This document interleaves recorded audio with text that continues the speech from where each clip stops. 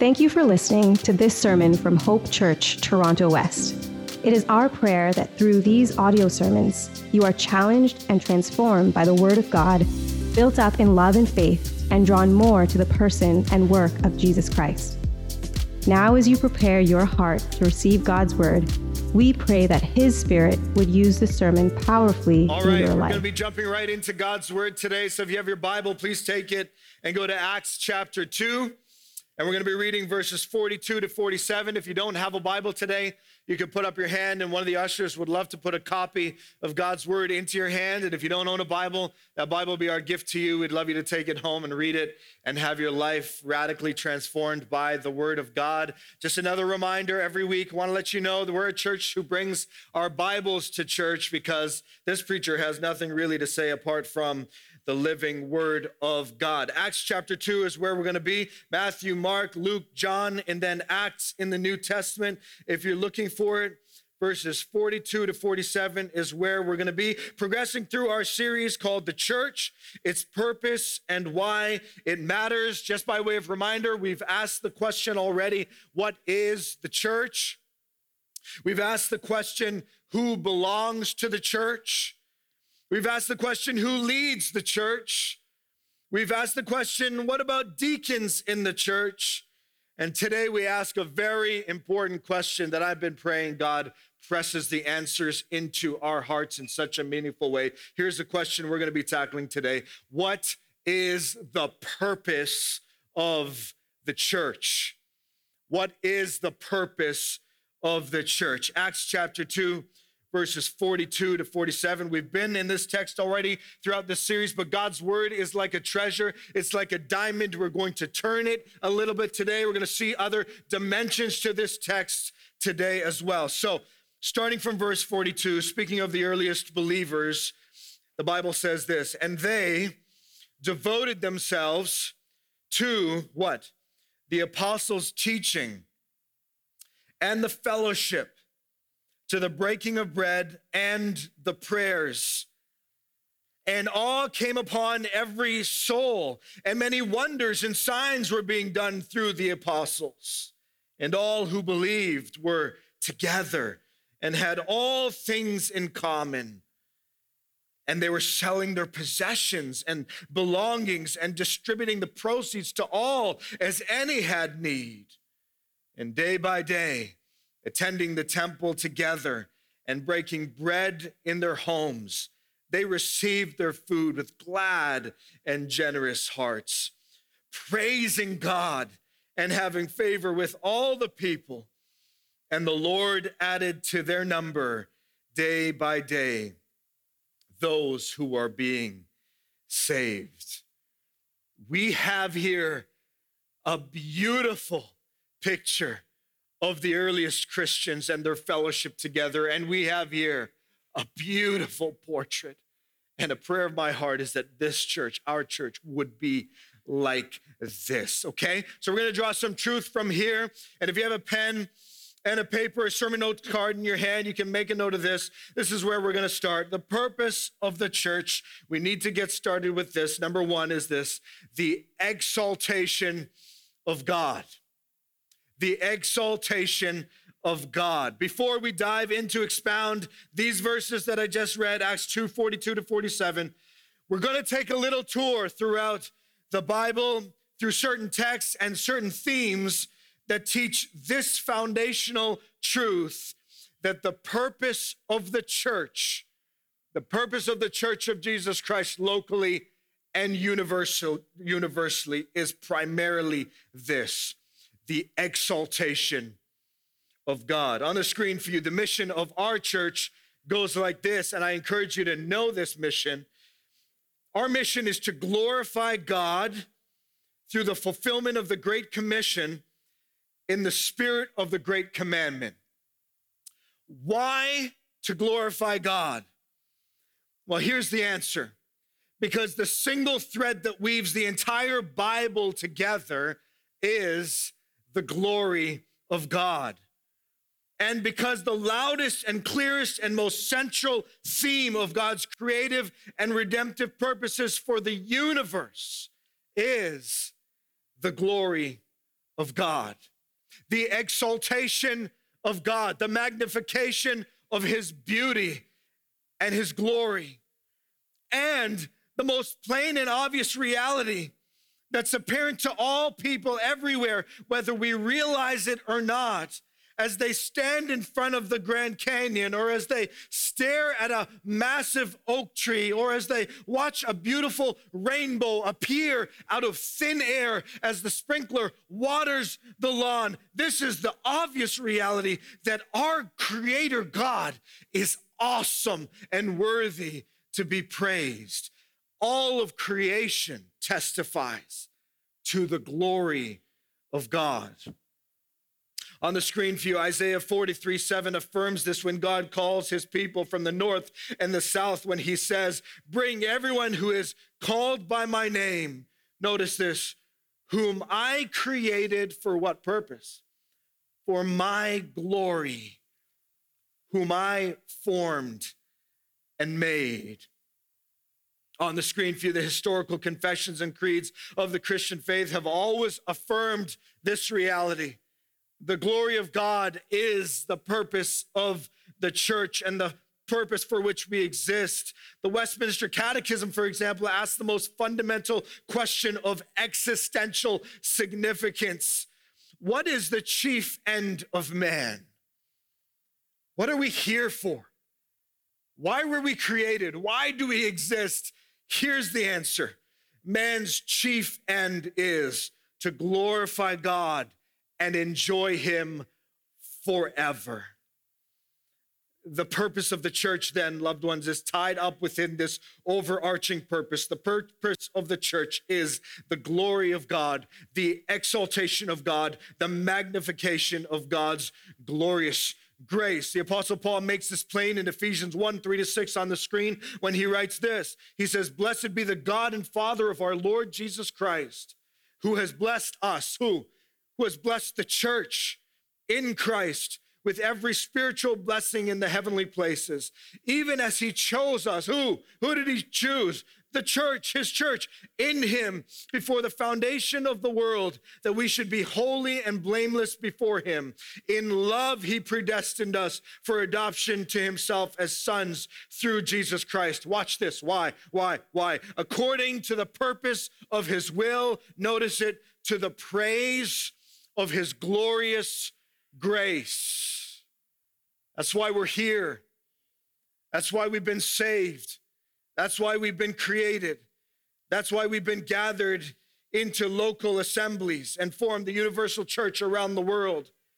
For the glory of God is why we exist. Paul later writes in Ephesians 3:20-21, in grand doxological fashion on the screen, he says, now to him who is able to do far more abundantly than all we could ask or think, according to the power at work within us. Watch this. To him be glory in the church and in Christ Jesus throughout all generations forever and ever. Amen. To him be glory in the church. The purpose of the church, loved ones, listen to me carefully. The purpose of the church is not to please carnal men and women.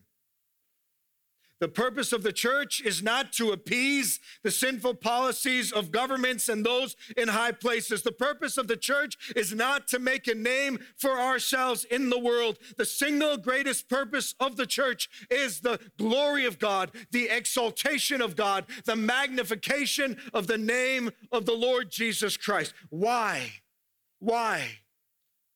Because the church is his. The church belongs to him because he has established his church, because it is he who is building his church, because it is he who has graciously called men and women, you and I, from every tribe and tongue and people and language to be grafted into this covenant community called the church. And therefore, basic to good biblical ecclesiology is this fact. Only God can define what the church is and the practices of the church and the purpose of the church and the priorities of the church. That's why the leaders of the church must have a tight grip on the Bible, because it is through the Bible that we get our definitions. It's through the Bible that we understand God's heart for the church and God's purpose for the church. And that's why the people of the church must align their expectations. We must align our wants, our desires, what we want from the church. We must align these things with the Bible continually. You ever come to church and think, I wish the church was more like this, or I wish the church was more like that, or I wish there was more of this in the church? But are your expectations aligned with God's purpose? Because it is his church, and he defines the purpose of it. That's why our ideas about worship, our creativity concerning our gatherings, our notions of what good and right outreach must look like, must always be brought into subjection to what God's word has to say. And at the end of the day, people may or may not be pleased with our church, but the real question, loved ones, the real issue of greatest significance for us is not necessarily what so-and-so has to say about our church. The real question is God pleased with our church? That's the question, because he has defined its purpose, and we live according to that purpose. And our aim then is to measure our success based on that standard given to us in God's word. So I'll say it again. People may or may not like what we do in this church, but that's not the most important issue for us. The most significant issue is this: does God like what we're doing in this church? Are we living for the purpose of the exaltation of his name? That's the primary purpose of the church. First and foremost, the exaltation of God. Secondly, the purpose of the church, not only the exaltation of God, but you can write this down, the edification of the saints. The edification or the saints, or the growth or the encouragement or the strengthening of the people of God. Acts chapter 2, 42 to 47 gives us an absolutely stunning picture of the church in its earliest days. And in many ways during this sermon, in many ways, I'm praying that we are asking the Holy Spirit to erase any portrait of church that we have created for ourselves and begin to ask the Holy Spirit through the word of God to reinforce the beauty and the power and the transcendence of his intention for the church. So we're going to learn some very significant things here today. And I'm praying so much for you that God uses it to change us. So I want to teach you a few things right from this text that will give us an understanding of how exactly God's people are to be edified and therefore fulfill God's purpose for the church. I want you to write this down. The assembly of the saints grow and are edified through, here's the first thing I want to show you. I'm calling it right preaching. Right preaching. The reason I say right preaching is because there's a lot of preaching out there that is not right. Right preaching. Notice verse 42 now of Acts 2. The Bible says, and they devoted themselves, the earliest Christians devoted themselves. They gave themselves to what? What did they give themselves to? Well, it says the apostles' teaching. Other translations call it the apostles' doctrine. In other words, they were devoting themselves to, they were passionately committed to understanding and believing the truth of God's word. That's what doctrine is. It's a belief system. It's what we believe. And A.W. Tozer famously said, what comes into our minds when we think about God is the most important thing about us. In other words, what we believe about God, what doctrines we embrace about God, essentially our theology is what shapes our entire view of life. So very important for us to understand that the way God has intended for the church to be edified is to have right thoughts of God. And the way we get right thoughts of God is by devoting ourselves to the right preaching of God's word. Because where else can we get right thoughts of God but from God's word, God's revealed message to us? This is massively significant then, especially in our day of increasing biblical illiteracy. And that is just true. We live in a day of increasing biblical illiteracy. We're living in a day of mass confusion concerning what God has said. And I'm talking about in the church. It's a post-Christian culture. People out there, they don't know anything about God's word. People out there, if you go on the streets, you walk around Mimico or go downtown Toronto, you ask someone, oh, what do you know about the Bible? They're not going to know anything. I'm talking about the church right now. Increasing biblical illiteracy. You say, well, how do you know that, Jason? You're being a little bit judgmental. Well, in a recent survey as part of what's called the State of Theology report by Ligonier Ministries, evangelical Christians were asked, for example, was Jesus a created being? You know the answer? I sure hope you know the answer. Was Jesus a created being? And large numbers of evangelical Christians affirmed incorrectly that Jesus was a created being. He's not a created being. Jesus exists eternally, in eternity past, present, and forever. Christians were also asked about the Holy Spirit in this State of Theology report. And again, large numbers of evangelical Christians, not the world, evangelical Christians stated the incorrect belief that the Holy Spirit was some kind of abstract force and not the third person of the Trinity, the third member of the Godhead who lives within us, not as a force to give us whatever we want, but as a person who abides in us, who dwells in us, who convicts us of sin, who teaches us of the truth, who glorifies Jesus Christ, who guides us in our lives in all truth. These are not small problems, loved ones.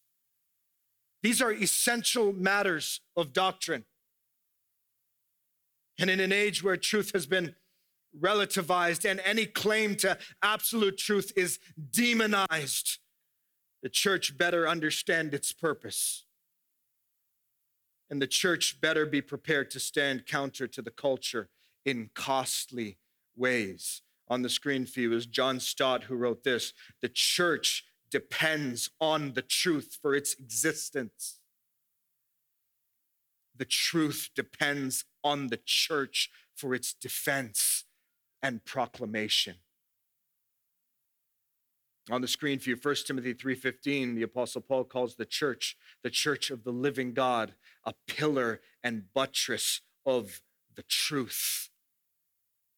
The buttress is a strong support that upholds a structure. The church then is to uphold and defend and support the truth. That's why the apostles were devoted to doctrine, right teaching, right preaching.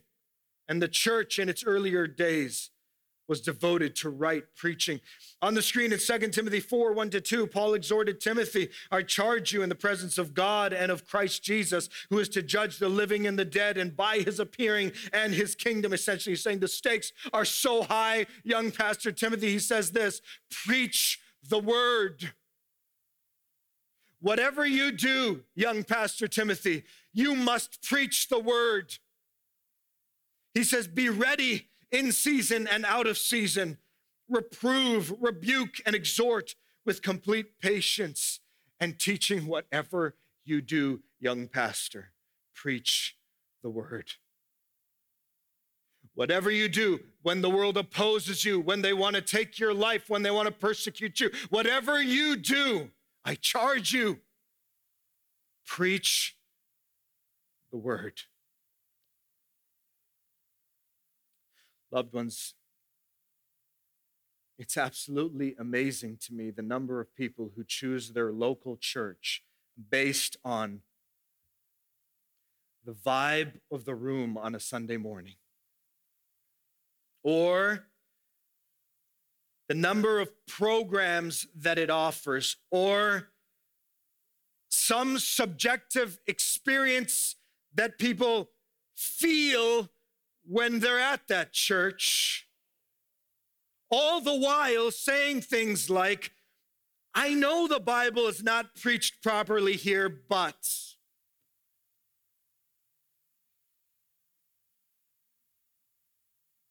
It's amazing to me the number of Christians who choose their church based on everything except the most important thing.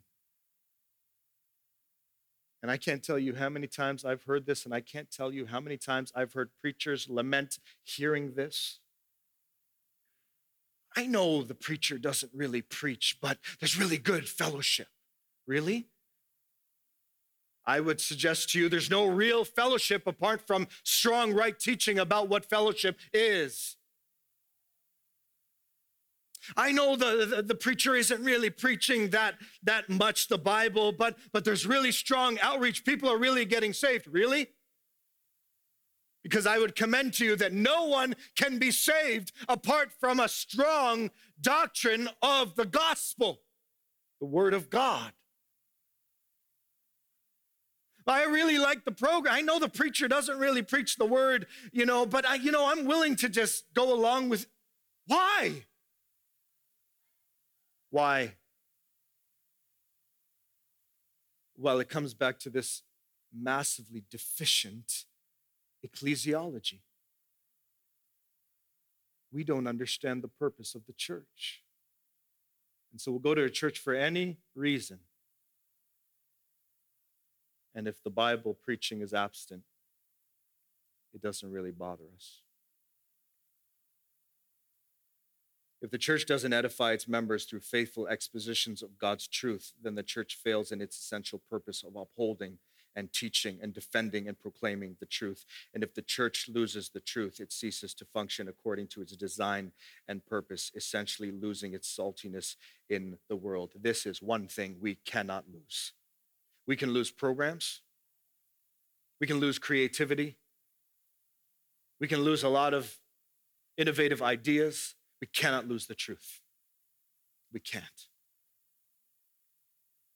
The assembly of the saints grow and are edified through right preaching. Secondly, this. The assembly of the saints grow and are edified through, make a note of this, intimate fellowship. Intimate fellowship. Notice verse 42 and then 44. The Bible says, and they devoted themselves to the apostles' teaching. Here it is now. And the fellowship, jumping to 44, and all who believed were together and had all things in common. More statistics from the State of Theology report. The survey put out the following statement for people's reaction and did a poll. Here's a statement. Worshiping alone is a valid replacement for attending church. True or false in your mind? In 2016, 40% of evangelicals said, yes, worshiping alone is a valid replacement for attending church. In 2018, 42% of evangelicals said, yes, worshiping alone is a valid replacement for attending church, a slight increase. In 2020, interesting, 39% of evangelicals said, yes, worshiping alone is a valid replacement for attending church, a slight decrease, but watch this now.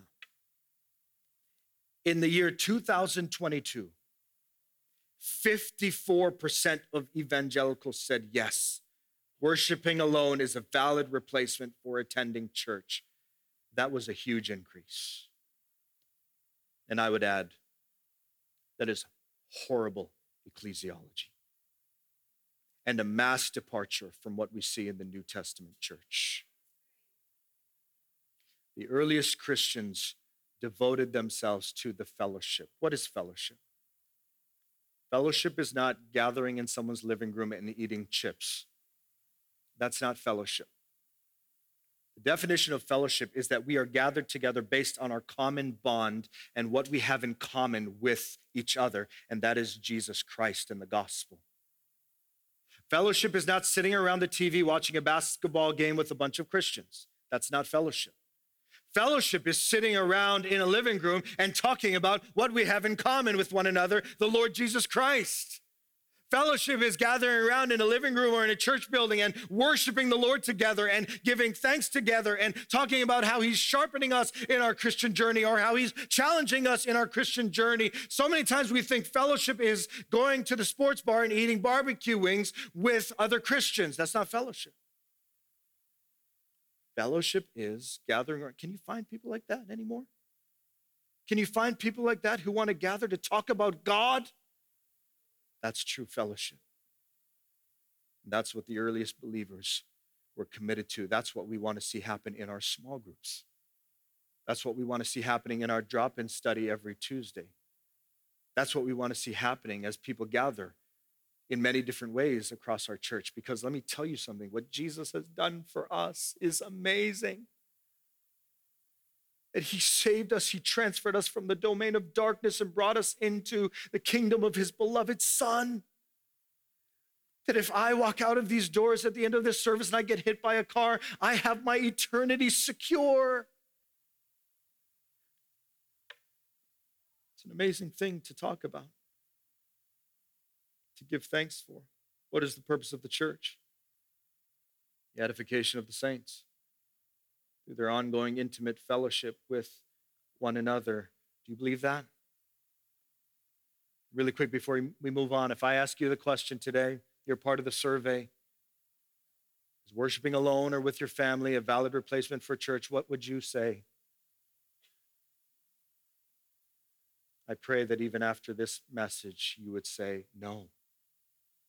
The earliest believers devoted themselves to the fellowship. All right, the assembly of the saints grow and are edified through right preaching, through intimate fellowship. Thirdly, write this down, through fervent prayer. Fervent prayer. Notice verse 42. And they devoted themselves to the apostles' teaching and the fellowship, to the breaking of bread, which is a reference to the Lord's Supper. We have a specific teaching coming on this very soon. But notice this now, and the prayers. And the prayers. The earliest Christians were absolutely devoted to gatherings for prayer, the ultimate expression of their dependence on the Lord. Let me show you. Upon receiving the Great Commission and after Christ's ascension and just prior to the outpouring of the Holy Spirit, the Bible tells us they were all together devoting themselves to what? Prayer. Acts chapter 1:14. Upon receiving the gift of the Holy Spirit and at the inception of the church, they didn't gather around a boardroom table to strategize. Acts 2:42, our text today, shows us that they were devoting themselves to what? To prayer. Peter and John were on their way to a prayer meeting in Acts chapter 3 when they encountered a lame beggar, which became the occasion for a healing and for the salvation of a soul. When Peter and John were arrested for preaching the gospel, the church didn't riot, the church didn't fight, the church called a prayer meeting,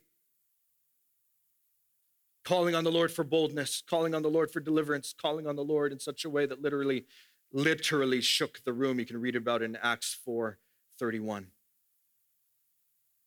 And as you continue to read through the account of the early church in the book of Acts, you will find that prayer is what sustained them, and prayer is what emboldened them, and prayer is what changed them, and prayer is what accomplished things for them.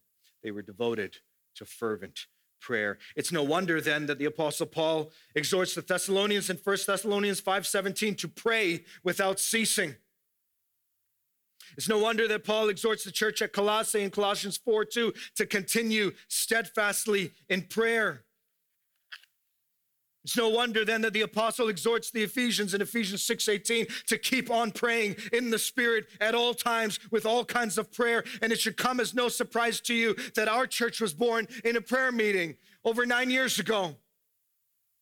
And that our church is sustained, we believe, by God's people praying. And that our church must continue to grow in our dependence upon the Lord in gatherings for corporate prayer, whether it's pre-service prayer or a monthly church-wide prayer meeting or prayer for the city whenever we engage in our Reach for the City programs or whatever it is we do in our small groups or wherever we gather. The prayer meeting, loved ones, is not some optional thing we tag on, The purpose of the church of Jesus Christ is to edify the saints and to exalt God. And the way we are edified is through right preaching and intimate fellowship and regular fervent prayer together. And those of us that understand our great need for him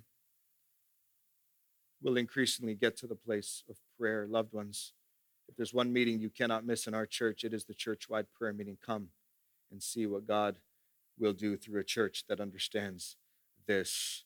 The assembly of the saints grow and are edified through right preaching, intimate fellowship, fervent prayer. Fourthly, this, a generous mercy.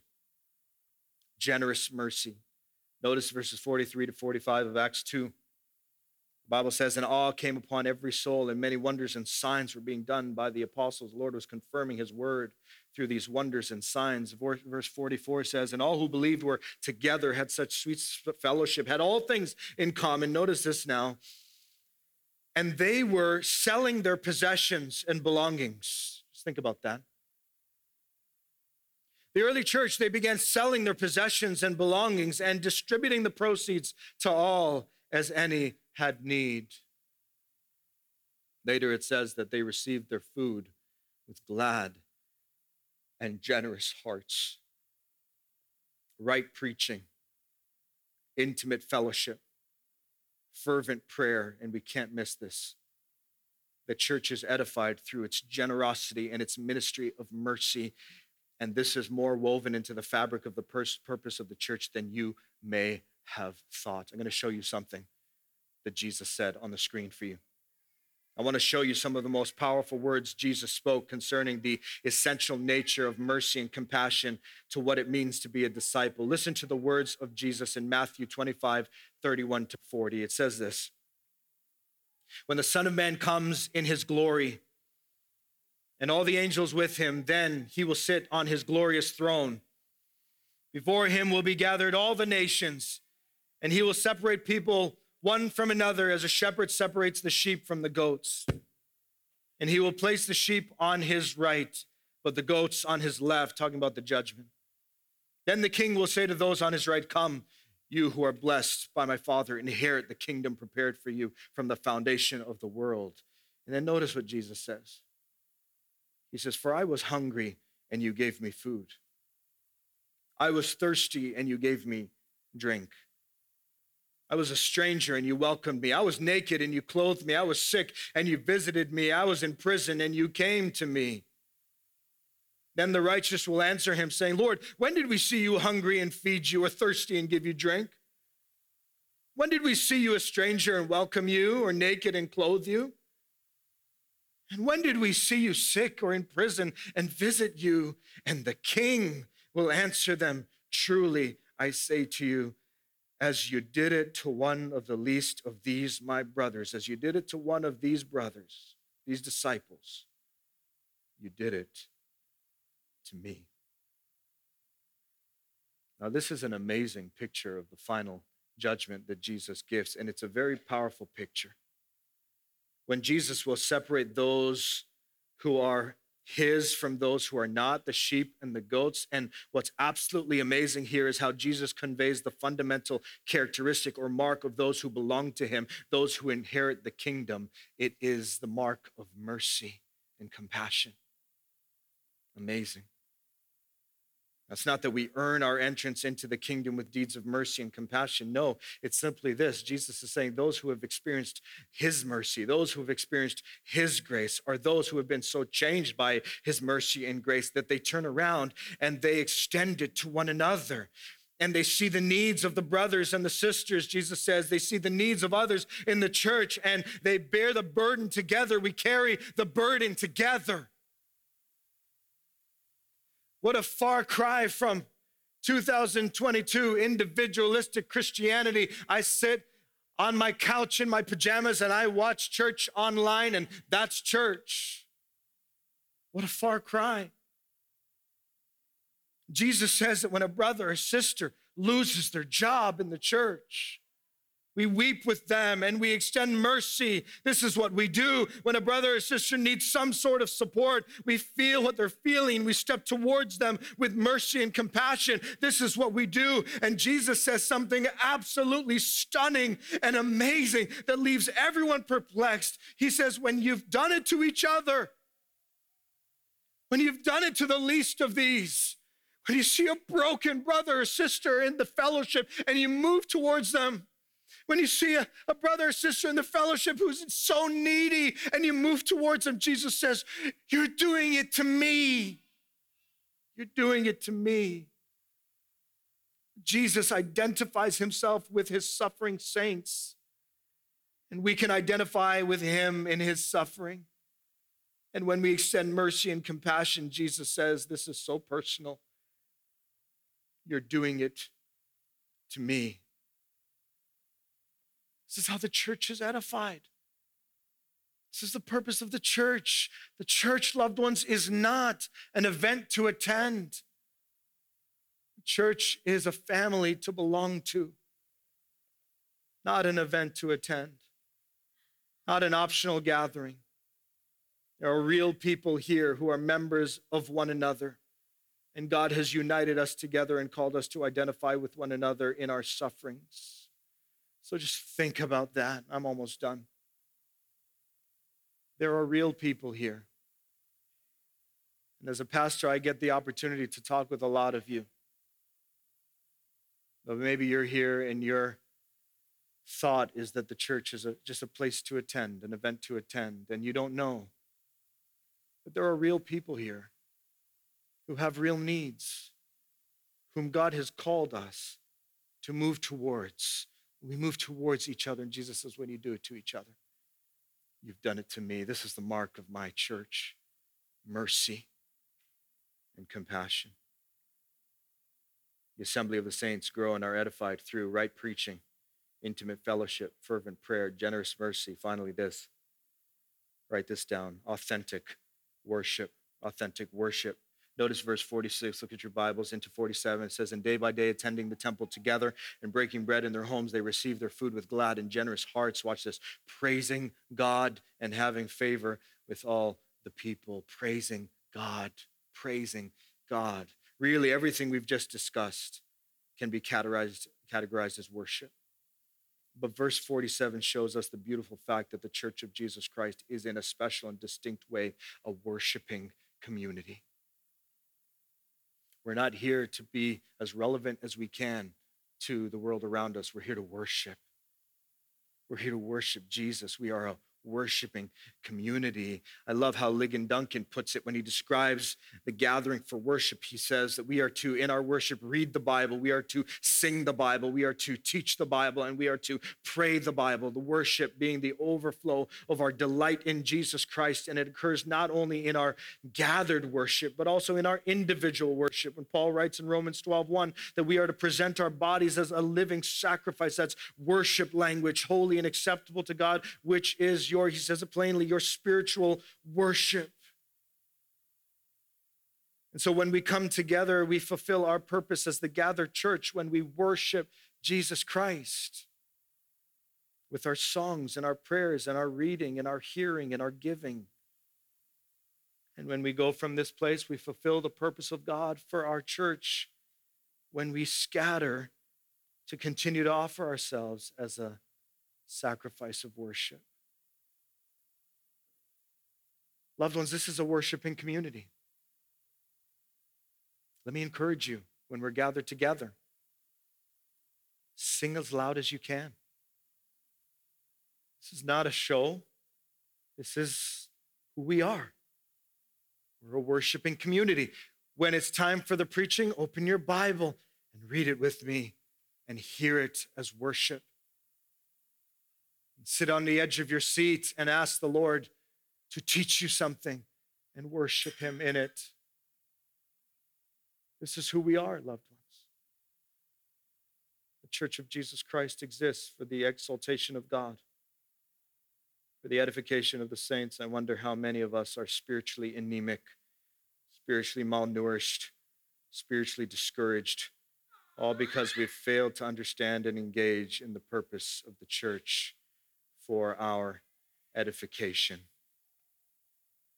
I pray, loved ones, that you are edified in this church and that you align your expectations with what the Bible says is for our edification. I pray that we would be a church not full of people who come as consumers. Don't come in to consume. What do they have for me today? How good is the sermon going to be today? How many stories does he have for me today? How good is the music going to be today? And I hope someone encourages me today. I need, give to me. Let's come in as a worshiping community. Our purpose is to gather like this, to exalt his name and to be edified together. Amen? Let's be that kind of church. All right, there is one more thing.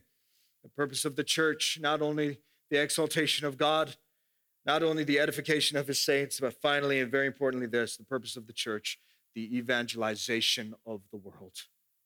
The evangelization of the world. Look at verse 47, then we're going to wrap up here. The Bible says of the early church, and the Lord added to their number day by day those who were being saved. This is not some, it's not a group of people, on one side of Jerusalem thinking to themselves, ooh, I heard Peter's a really good preacher.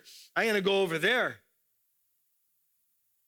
There's something miraculous that's happening here that comes through evangelism, that comes through the proclamation of the word of God as the word of God increases. How did the Lord add to their number those who are being saved? Well, it's through the proclamation of the good news of the gospel, through the teaching of the gospel with the aim to persuade. I love that definition from Max Stiles. He says that evangelism is teaching the gospel with the aim to persuade, not to manipulate, not to twist arms, but we teach the gospel. It must be learned, it must be heard, it must be received with the aim to persuade them of the truth. That's evangelism. This was the purpose that Jesus gave his disciples on the screen for you in Matthew 28:18-20.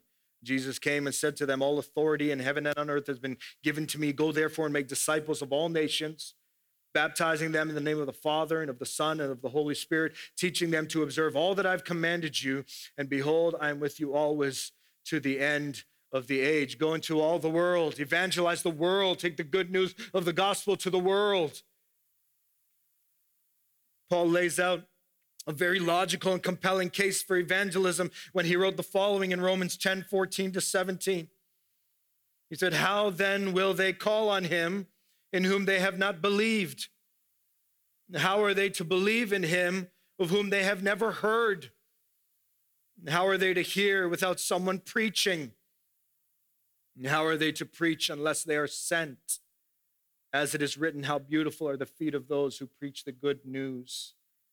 They have not all obeyed the gospel, for Isaiah says, Lord, who has believed what he has heard from us? So faith comes from hearing, and hearing through the word of Christ. Loved ones, we have to have a good ecclesiology. We have to have a good understanding of the purpose of the church. We have to have a firm grasp on the word of God. I can't tell you how many times I hear people say, so many people are getting saved over there.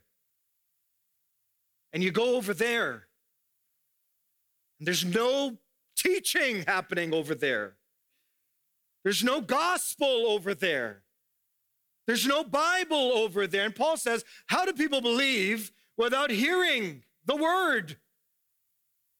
And how do they hear unless people are sent to them to preach? Preaching has become a dirty word in our society. Churches are becoming ashamed of preaching. Pastors are putting away pulpits and bringing little round tables and say, hey, let's have a talk. Let's have a talk. No.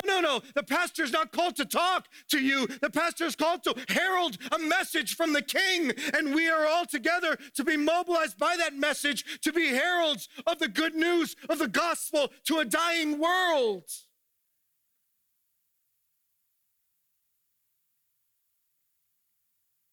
Ephesians 3:10 on the screen. Paul says, so that, notice this, through the church, the manifold wisdom of God might be made known to the rulers and authorities in the heavenly places. how is the Lord adding to this church's number those who are being saved next too? Well, evangelism is happening.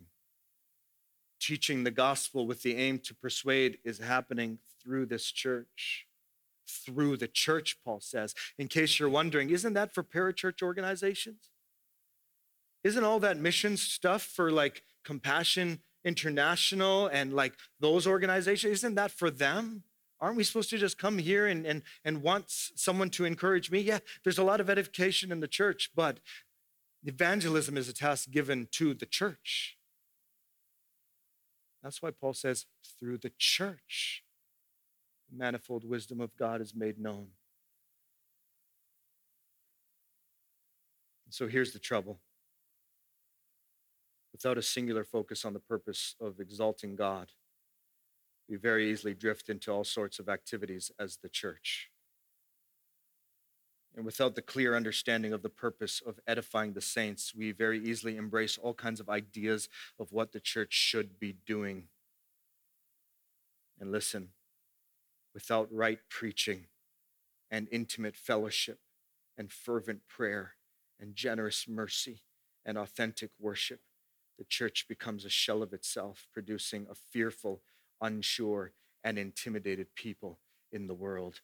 And I suggest to you that that's much of what the church looks like in these days.